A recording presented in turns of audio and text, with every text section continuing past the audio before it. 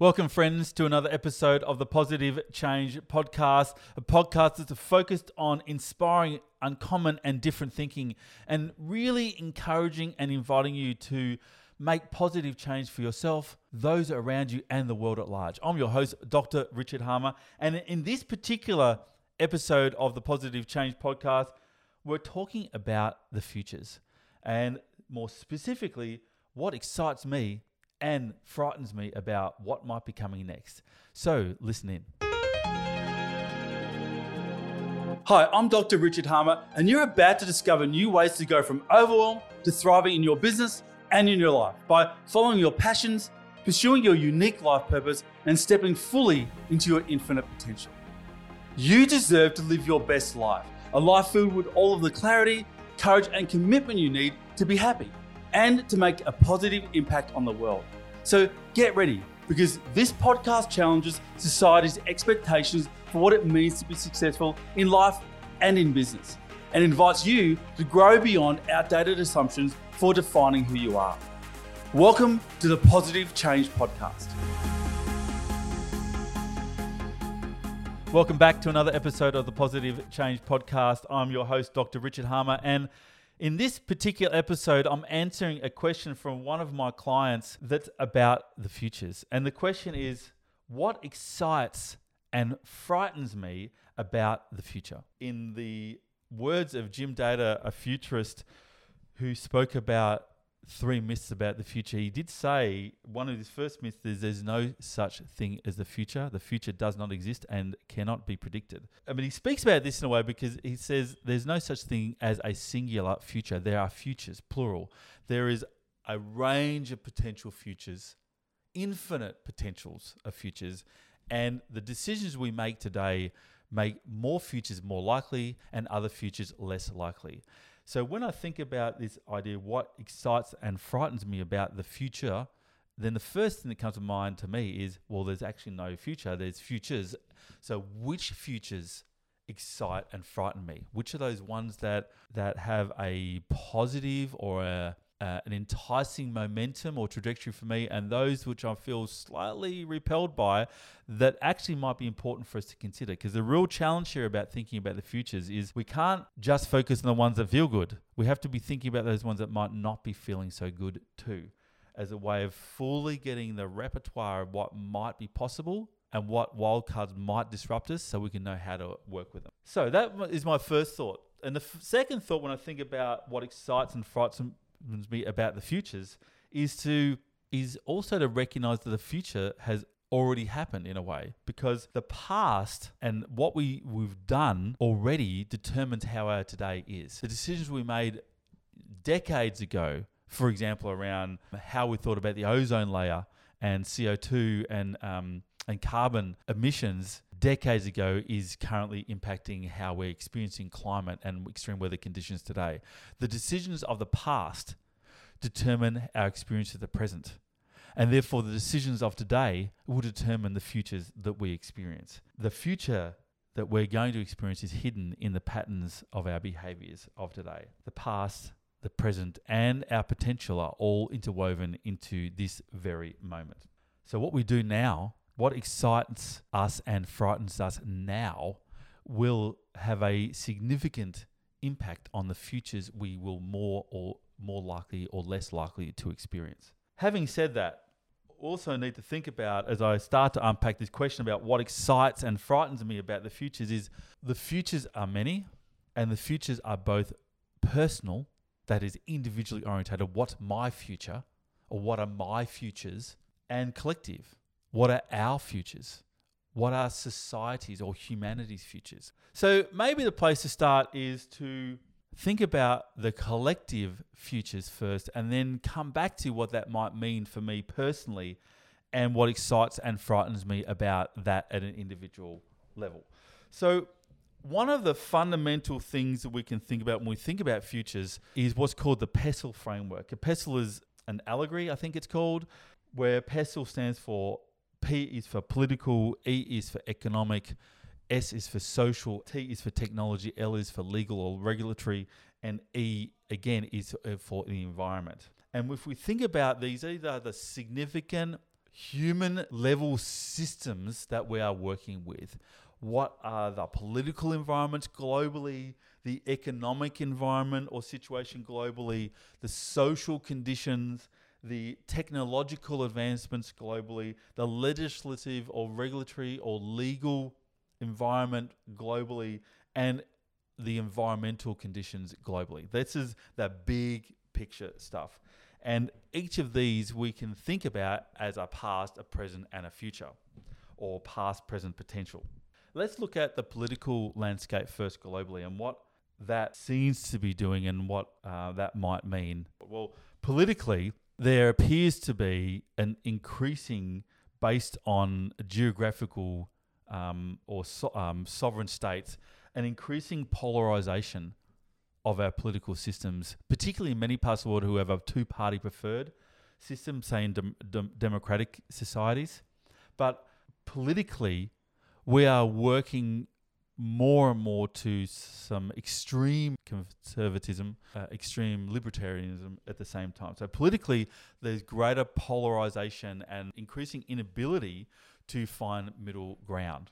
Now, you can't consider political landscape globally without thinking about certain parts of the world. And we've got geopolitical wars occurring at the moment out of the Ukraine and parts of the Middle East and other parts of the world, including political instability even within countries. If you think about what's occurring in the US right now, there's political polarization between the extremes of the Republican movement and the Democratic movement, and similar applies in other two-party systems in the world, including in some parts, or recently in Australia, less so at the moment with our change in political party in the last federal election. But still, political polarization and inability to find middle ground and consensus to work with is really problematic at times, and is going to be really an issue because some of the global issues we're dealing with, particularly in some of these other elements of PESTLE, require a globally unified approach, which is very difficult with sovereign states with disparate political systems. The economic environment. I think we're really coming towards the end of endless or an understanding of limitless growth of our economies.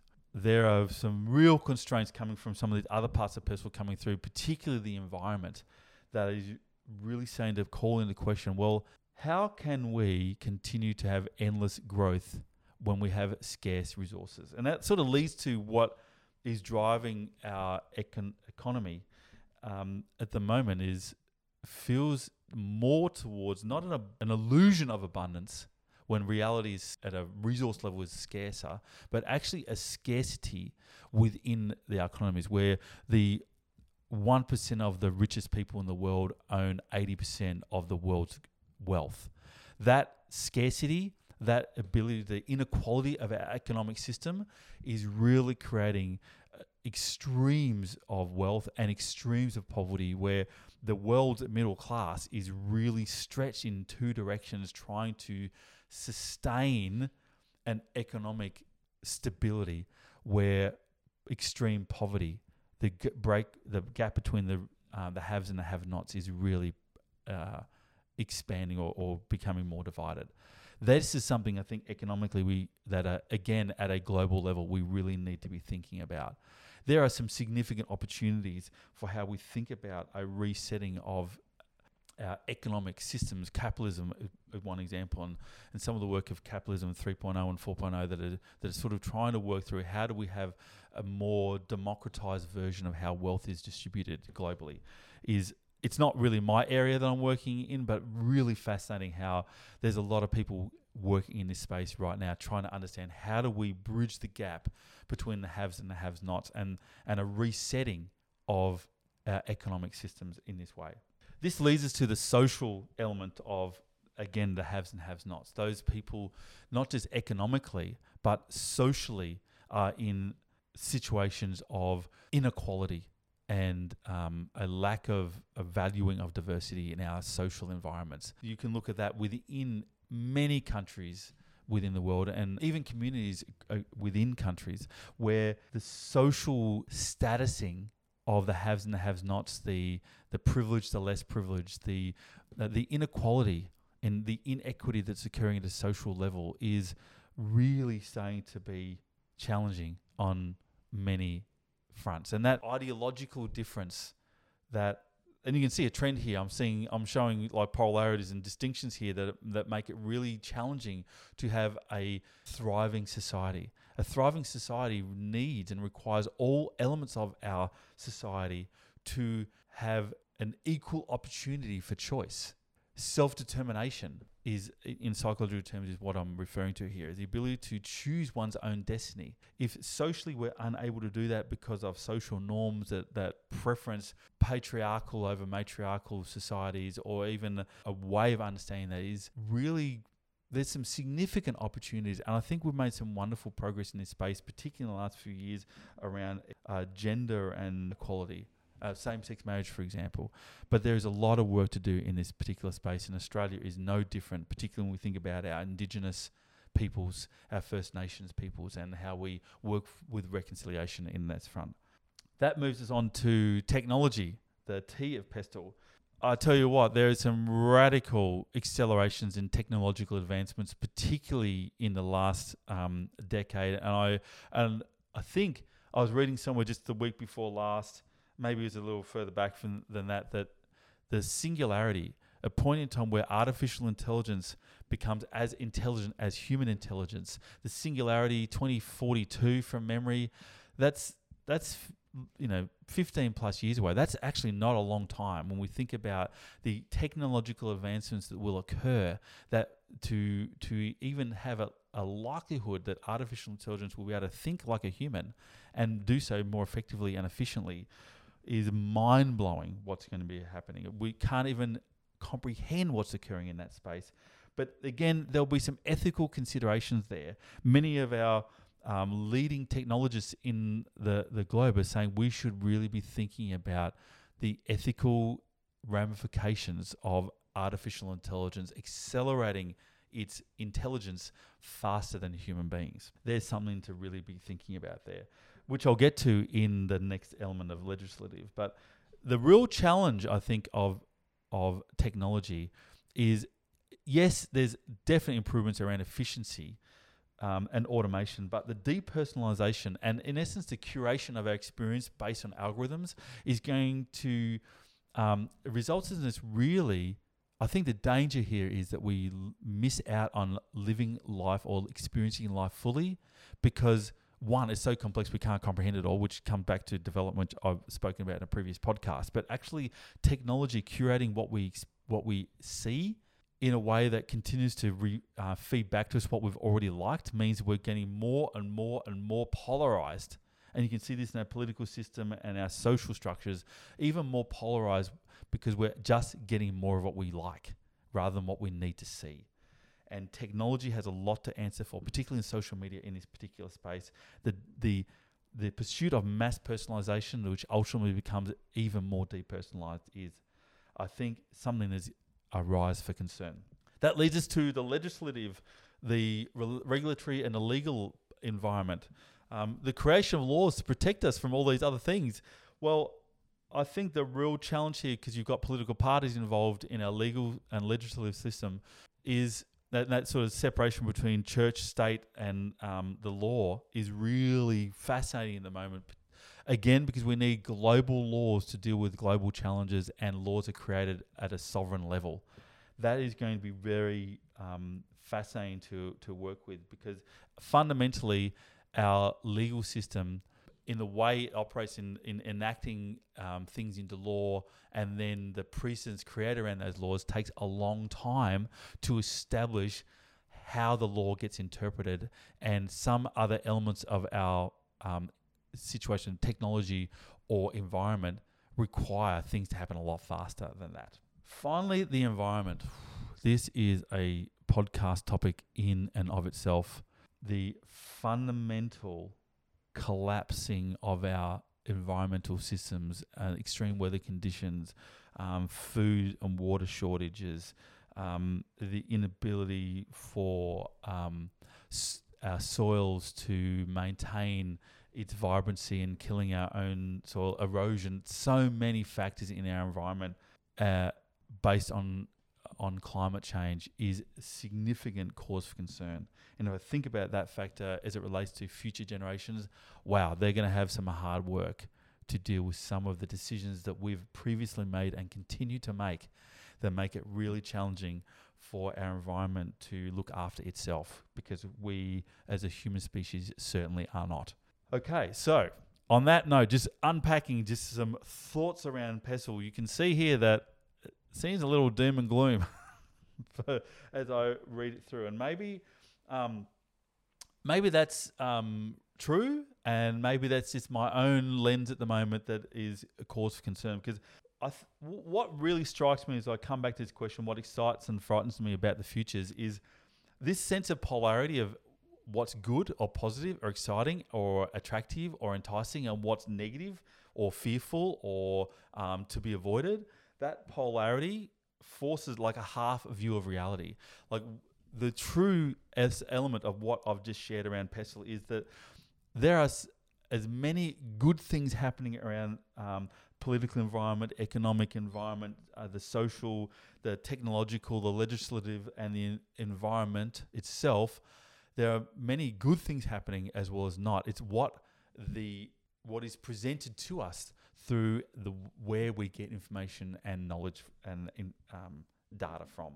What really strikes me as I share this is how important it is to not play small at the moment, to live life fully, to live with love and a degree of abandon and abundance at the moment, because there are many things to have us feel fearful about the future. And I'm going to get to the technology, the one that's really I've been thinking a lot about in a moment. But there's a lot to be grateful for and a lot to be excited by when we think about the futures and what's possible. And I'm going to end this podcast in what I think is what's possible here. But there is lots to be considered. And that brings me to really thinking about technology in a bit more depth. The significant impact technology tends to be a leader, leading some of these other elements of pestle. Like we wouldn't necessarily need to enact a new law around social media regulation if we didn't have such a social media bonanza in the last 5 to 10 years, really driving how we consume news and information. And the alternative facts. This, as we enter into at a social level, the more pluralist society where there's no objective reality. The reality is co-created and constructed. The more we get alternative facts and multiple versions of the truth, and this pluralist nature makes it really hard to navigate who's right. Well, we're all right, and who's wrong? Well, we're all wrong. And how does that actually play out? And technology is playing that through its algorithm and how it feeds information to us. If I just think about social media, but even technology around automation in many organizational contexts, the future of medicine and healthcare, and working with people living longer and so on and so forth. So the real challenge that I see of technology is a dehumanizing of our experience at scale. If we think about the industrial revolution, starting from the first one mechanical, the second being electrification, the third being automation, fourth globalization, and digitization now, this sort of fourth and fifth industrial revolution of globalization and digitization. What we're really exploring here is that we're all data points that allow machine learning to learn more about the collective patterns of behavior as a way of then one side supporting us to make more effective decision making, and the other side helping us know telling us what we need to buy at what time. So there's the technology and big data and the Internet of Things, where everything is inverted commas smart to a degree, allows for a significant level of consumer comfort, but consumerism nonetheless. And that leads me to what I think is coming next, which is really exciting, is from digitization, that extreme of the dehumanization of things, the technology of things, is a return to personalization. This element of making and supporting the individual human to become more authentic and more intimate with ourselves.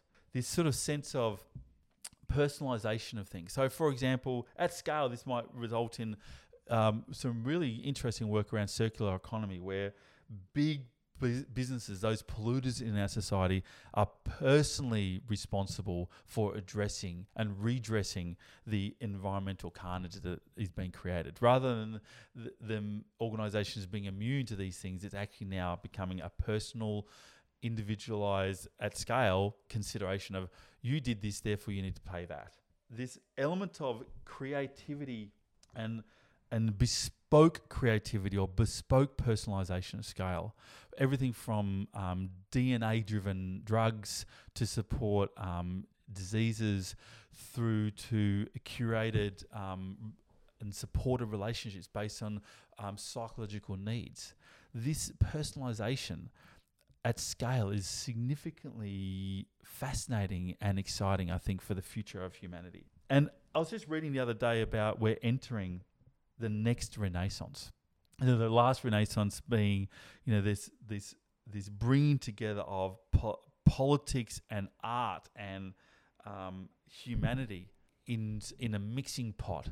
And this next phase of our Renaissance of humanism coupled with purpose, coupled with inclusivity, creativity, and a degree of being a global citizen, not just a country citizen, but a global citizenship, is really, really interesting.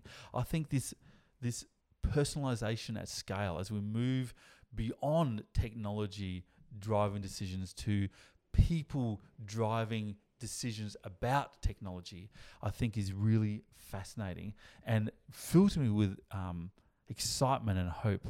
Because, to be honest, at a very individual level, the future is looking pretty bright for a psychologist, right? Because anything that's around empathy and care and deep self and other understanding and a willingness and a desire to be more intimate and authentic with each other, that's what I love to do, and that's what I'm really excited about. When we move beyond people as resources to people as humans, and the connectedness and what we can discover from each other as we pursue our humanness together, that fills me with excitement about the potential of our futures. All we need to do is overcome the real problems of today to get there. And that means really at a global level coming together around our political landscape, economic goals, social priorities, and a sense of health and happiness and well-being for everybody, and inclusivity for everybody, technological advancements that serve a human benefit, not a commercial outcome, or not just a commercial outcome, legislative creation that is ethically sound, politically neutral and supportive of everybody, and the environment, really working hard to work that bit out. That's something that is essential for us to be working on now, because the ticking time bomb is pretty close, 4 minutes to midnight type stuff. So we really need to be working in this space. So perhaps a reflection from this particular podcast is recognizing that the future hasn't yet been created. The futures are possible, and we make choices today that make some futures more possible than others. And so it's the choices you make, the choices I make, and the choices we make together that create the futures we are more likely to experience. What choices are you making today to create the futures you most want to experience in the future? Until next time, see you soon. Hi, and thank you so much for checking out another episode of the Positive Change Podcast. If you enjoyed this episode, please hit subscribe using the button below, and make sure you also click the bell icon to get notified every time we release a new episode. If you're looking for the show notes for this episode, we have them in the link underneath. as well as our social media handles and some links to free training and other offers that we drop from time to time to help you go from overwhelmed to thriving in pursuing your best life. So go ahead and check out this episode's show notes if you're interested. And thank you so much for tuning into the Positive Change Podcast.